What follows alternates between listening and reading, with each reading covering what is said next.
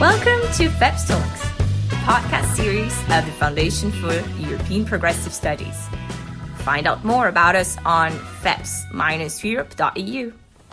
Welcome to this new episode of FEPS Talks. I'm David Rinaldi, Director of Studies and Policies at FEPS, and I'm very happy to welcome here today Amandine Crespy, Associate Professor at the Université Libre de Bruxelles, where she's associated to the Institute of European Studies and to CEVIPOL, the Centre d'études pour la vie politique. But she's also a visiting professor at the College of Europe and a well-known, reputed expert on the social acquis, on the social Europe, what the European Union is doing and what should the European Union do in the sphere of social policies. Amandine, thanks a lot for being here with us today. Hello, thank you. I had the pleasure to look at your last book, The European Social Question, Tackling Key Controversies, in which basically you review all different aspects and the might of the European action in social policies. So the question is very general, very broad, but I think it's also the relevant one. So all in all, is the European Union relevant in the domain of social policy? And in case, in which way? Well, I would be tempted to answer no and yes. The European Union is not relevant if you assess its action with the yardstick that you would use to assess what national states are doing, for instance, with their welfare states, with their social system.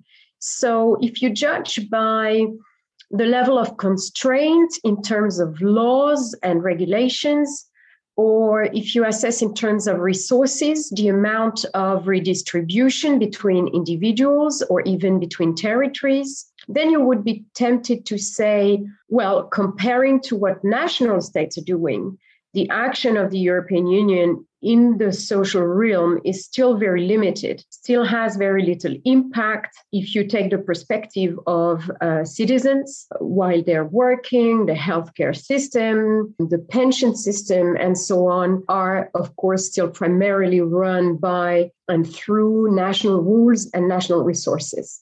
So in that regard, the answer is no. The social policy, also from a more legal point of view, is still a relatively weak domain of action for the European Union if you look at the prerogatives that the EU has in social policy compared to competition policy or economic policy or many other fields. But I would say that in spite of what I've just said, the action of the EU is very important in many different ways because it takes indirect routes. First of all, you can't separate policymaking in the realm of social policy from economic policy. And that's why in the book and elsewhere, I very often talk about socio-economic governance, because the social and the economic cannot be separated. It does not make any sense.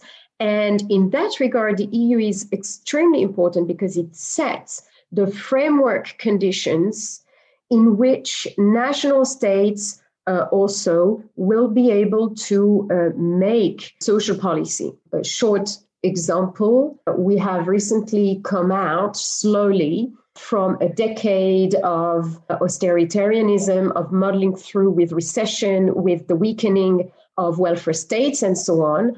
And of course, those framework conditions, how the monetary union works, how the economy works, and I would say more broadly, the type of ideas and policy solutions that the EU is promoting in indirect ways are tremendously important in that they indirectly shape not only what the EU is doing, but also what national governments are doing. And then in complement, I would add that some of the EU tools, although they can seem to be relatively limited, still have a very important impact. And there's two different types of tools, essentially, that the European Union uses. And that's on the one hand, regulations. We have a body of over 100 directives that very often set minimum standards in various domains for the world of labor, for certain in terms of anti-discrimination and so on. And so, of course, here the impact is very differentiated across member states. So when you set a minimum standard, this standard will bring an improvement, will bring about change in some countries and not in others. So, of course, for the countries who already have very high standards, having, for instance, to quote a recent directive from 2019, those countries who already have a fairly long maternity leave or paternity leave will not gain much from a new European standards, but other countries will do very much. So here we see a differentiated impact. And finally, another very important policy tool is, of course, the funds. We've had since the 1960s a European social fund, which especially targets some categories of people: unemployed, women, groups that are discriminated against, and especially in those countries where the resources are scarce, the funds can add to the resources of local actors, local organizations, and institutions to effectively carry out policies in this domain. Thank you, Amandine. I sum up probably in too concise manner, but the relevance of the European Union in the social domain, which is technically shared with member states, it's a shared competence, but largely in the hands of member states. As you said, setting standards for upward convergence is one of the objectives and doing of the European Union, on top of the financing that is provided by the European Union with some guidance, but according to some priorities and schemes that are designed at national or subnational level. But in these, do you still see a fight or a demand of a stronger role of Europe in the domain of socio-economic well-being and social policy, welfare policies? I wrote long ago, it was a new elan for social Europe. So there is the feeling that there is always the request from the public, the demand. With FEPS, we have done the Millennial Dialogue on Europe, where it's actually the youth stressing that they want Europe involved on health, on child policies. Eurobarometer is also pushing for plenty of demands. I remember studies stressing that there is also favor from the public on the European unemployment benefit scheme. Then why there is no response from the side of politics? Or do you see a response that is perhaps a little less visible than the citizen would like? Well, that's the core question of the book, in a way. It's whether the EU and whether there's support for the EU to do more in the realm of social policy. And it's a very complex, multifaceted question. But of course, when you ask people, they would always want more, let's say, public spending and more action for supporting social policies in general, I think, both at the national level. And contrary to what some politicians say, that is also true for the European Union. We've got Eurobarometer data, your own work at FEPS. There's also a number of experimental studies clearly showing that there is a majority in a majority of member states, even in more wealthy countries, to support the development of more tools in favor of more social policy at a European level. But at the same time, the EU is constantly struggling to assert its legitimacy to act in this very domain. So there is a very deeply rooted reluctance within political elites from pretty much all political families, also among, let's say, high civil servants and state apparatus, to delegate more competences to the European Union. And I think that this is very much connected to what the EU is doing. So if people have the feeling that the action of the EU has a rather negative impact on social policy, then of course they will tend to favor less and less action. So the difficulty for the proponents of more social Europe is that resistance comes from two different fronts. On the one hand, it comes from those decision makers who are not favorable to more social regulation vis-à-vis the market, who are not favorable to more social policy in general, regardless of whether this takes place at the national or the European level. But there's also resistance from those political actors, trade unions, but also social democrats, left-wing actors in those countries where the welfare state is already very robust, fairly relatively effective, and who are more afraid that more action of the EU, more constraints coming from Europe, more pooling of resources at the European level would eventually have a negative impact on their own social system. And the delicate fact is that in some respect, this has sometimes been true in periods of time where, for instance, the European Court of Justice has had a very pro-liberalization stance, where similarly the European Commission has pushed for very neoliberal policy solutions, and so forth and so on. So there is always this political struggle taking place among EU institutions, across institutions and party families, to try and assert the legitimacy of the EU to act in this field. I was thinking about the recent development from the last decade and the last 5 years. If you are to assess the development over time of the social acquis, so in these recent times, where do we stand? Do you have a positive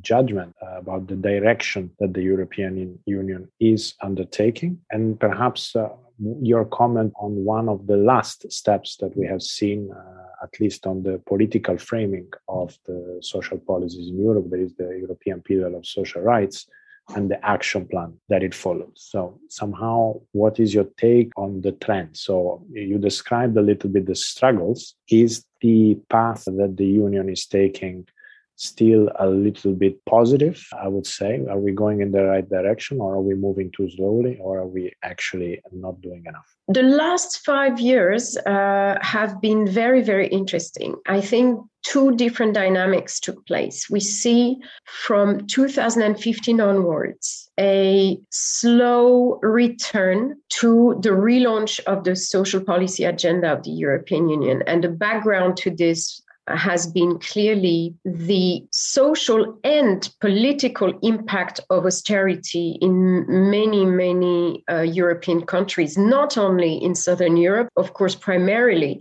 in Southern Europe, but also across the continent. So this loss, enormous loss, I would argue, of legitimacy and the growing hostility towards an EU who has badly affected the social situation, although in direct or less direct ways. And so from 2015 onwards, we see that this dynamic is starting to change, that the EU institutions are willing to insufflate a new course with new initiatives. And of course, the adoption in 2017 of the European Pillar of Social Rights was totally, in fact, a key step in this direction. So that's, of course, the, let's say, more slow motion movement, which is responding to what some colleagues of mine call the slow burning crisis, I would say, of the economic and social governance of the EU. And then, of course, in 2020, we see this great acceleration.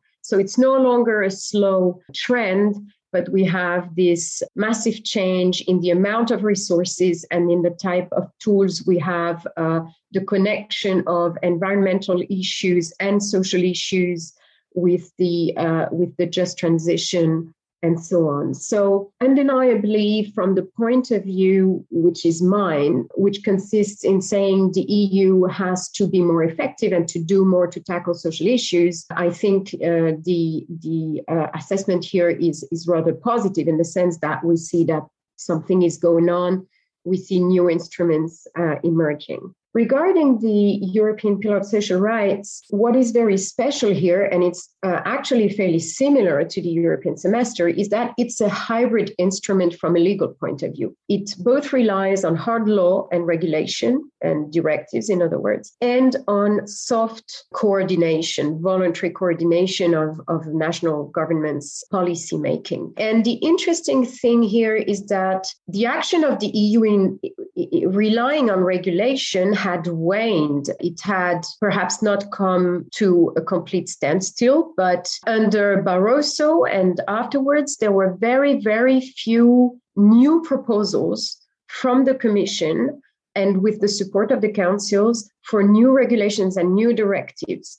And we see that this is changing. With the European Pillar of Social Rights, we've seen a new directive on work-life balance, on working contracts, and more recently on minimum wages. So important initiatives which show that the EU is trying to tackle also new problems related to change in the forms of work, atypical work, and so forth and so on. Now, the big unknown remains on the front of soft coordination, because many of the challenges and of the objectives that are enshrined in the European Pillar of Social Rights can only be achieved through national measures. And so here we're still a bit unsure of how this is going to work exactly to deliver effective outcomes. I actually happen to share very much your assessment, in the sense that I also see an acceleration after 2020 of the Commission activity in the sphere of social policies,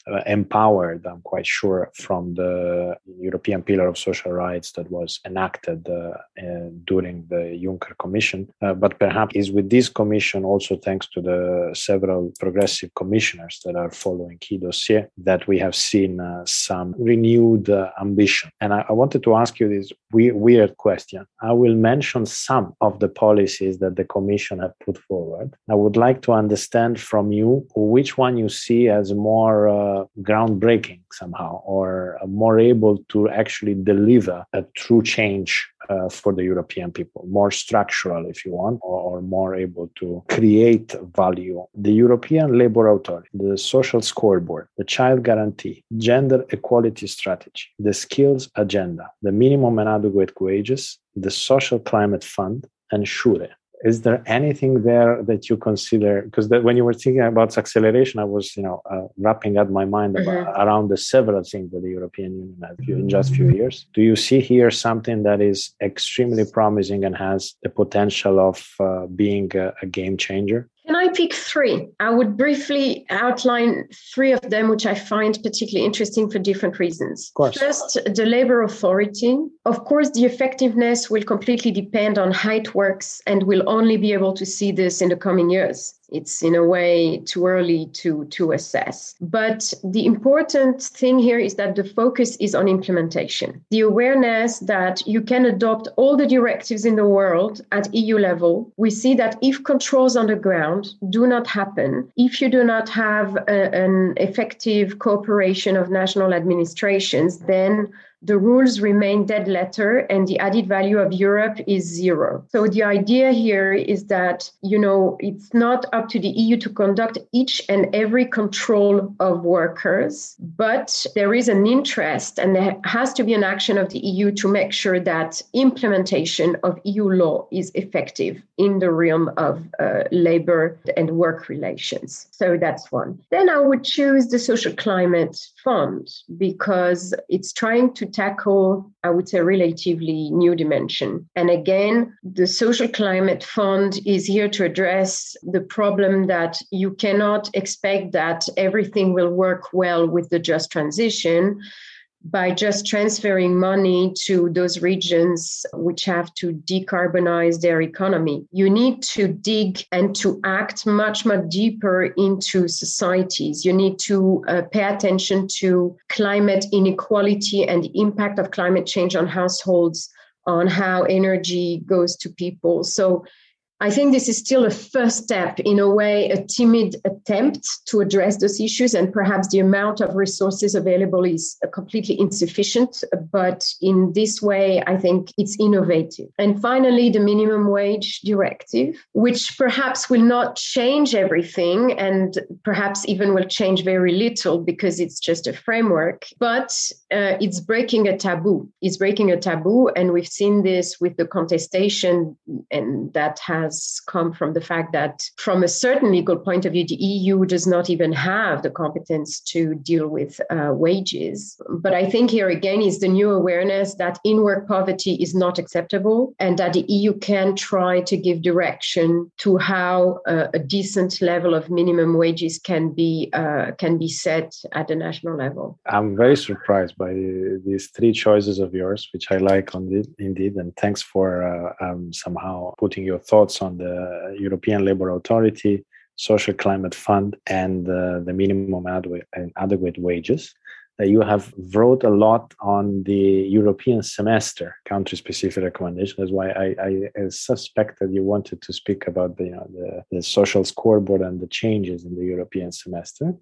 And as well, you have written also for FEPS on the SURE policy brief. It's already quite some time, but it was a first assessment of SURE, a quick fix to be welcomed in search for a long-term solution. That brings me to ask you something that pertains to the socially relevant changes in the European governance thanks to this COVID response, I would say.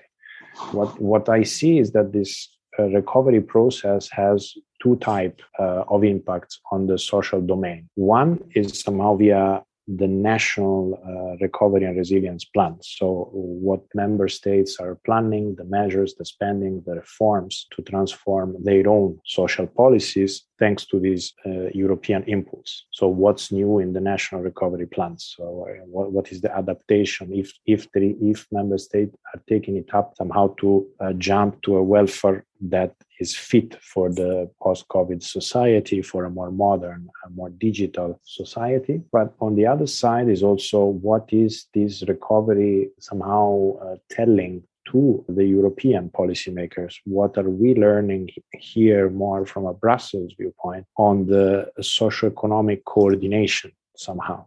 And what are the functioning of the instruments that we have here? SURE is temporary, the Next Generation EU is temporary. There is a new monitoring with the European semester. What is your take, therefore, on the impact on social policies and the coordination of socio-economic policies, thanks to the big push on the recovery? Yes, it's very interesting. I think that the pandemic has brought about an important change, also in terms of ideas over policymaking, and especially the idea that, 15 years ago, the specialists of social Europe were agreeing to say social policy at European level is determined, is shaped by the markets and by the judges. The Court of Justice is the main driver of social policy, and the EU is essentially doing market regulation and regulating social policy so as to serve the single market. And I think the pandemic shows that the mindset is drastically different now, and in many ways, politics is back.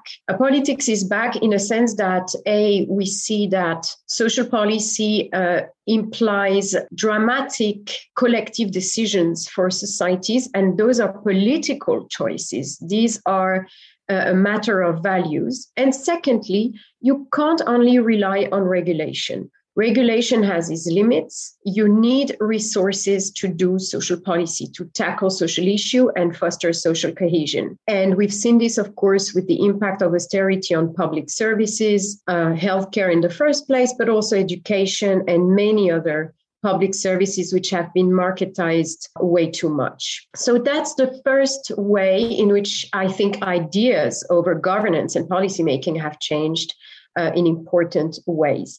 And then in relationship with the instruments of the EU and the European semester and the national recovery plans, which are now integrated into the European semester, I think that there is perhaps, we will see in the future, a better balance between sticks and carrots, or rather an attempt to find the right balance between sticks and carrots. In other way, the type of constraints that the EU is using. And here very clearly we see the rise of conditionality, which is again not a unified concept, but has many declinations. Of course, macroeconomic conditionality or rule of law conditionality remain extremely contentious politically. But then we also see a lot of earmarking of resources. So conditionality in the terms of telling the member states how they should use the EU money. We see the rise of green conditionality, but also perhaps still two embryonic forms of social policy conditionality. So here we see the degree of constraint is higher. That's the sticks. But also, of course, the carrots is the money. And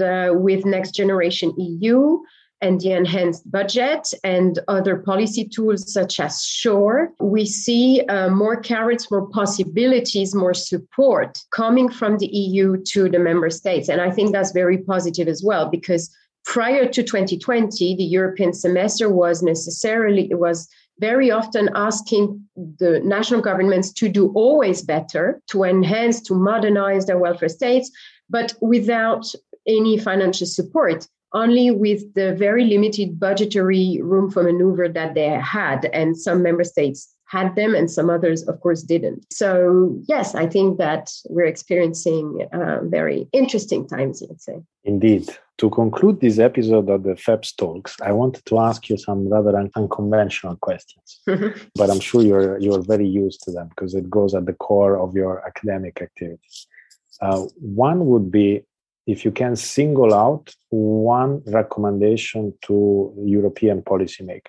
Imagine you have a commissioner listening to you now. If there is one measure, one recommendation, either to redesign what's there, or to look at some policies that would be desperately needed, one policy recommendation. And the other curiosity that I have, when you teach in front of your students at the ULB or at the College of Europe, what is really the thing that you want them to get once you are teaching about social policies at the European level? One thing that you really want that remains stick in their brains. Recommendation and key message for students. Very difficult question. Well, to the first one, I would recommend national decision makers to really use EU money to make innovative social investment and not to, let's say, just continue what they would do otherwise, the business as usual. Really use the recovery plan to tackle those social issues that are very pressing. And I would count among them investment in education as well, which is really, really lacking in many countries. To the second question, what I think I'm trying to very consistently emphasize in my teaching is that nothing is set in stone and everything is political. And the two go together because we see that the history of social Europe is far from being linear, as you have pointed out earlier. We see ups and downs, some moments of stagnation, some moments of progress, some moments of really dramatic, concerning events from a social point of view. But still, I tend to also in my research disagree with those scholars who argue that because of its legal features, because of its institutional features, the EU cannot make a positive contribution to policy making. I wouldn't subscribe to that thesis for the simple reason that what the EU is doing is the result of political struggles and the result of a political, let's say, power relations in a given moment.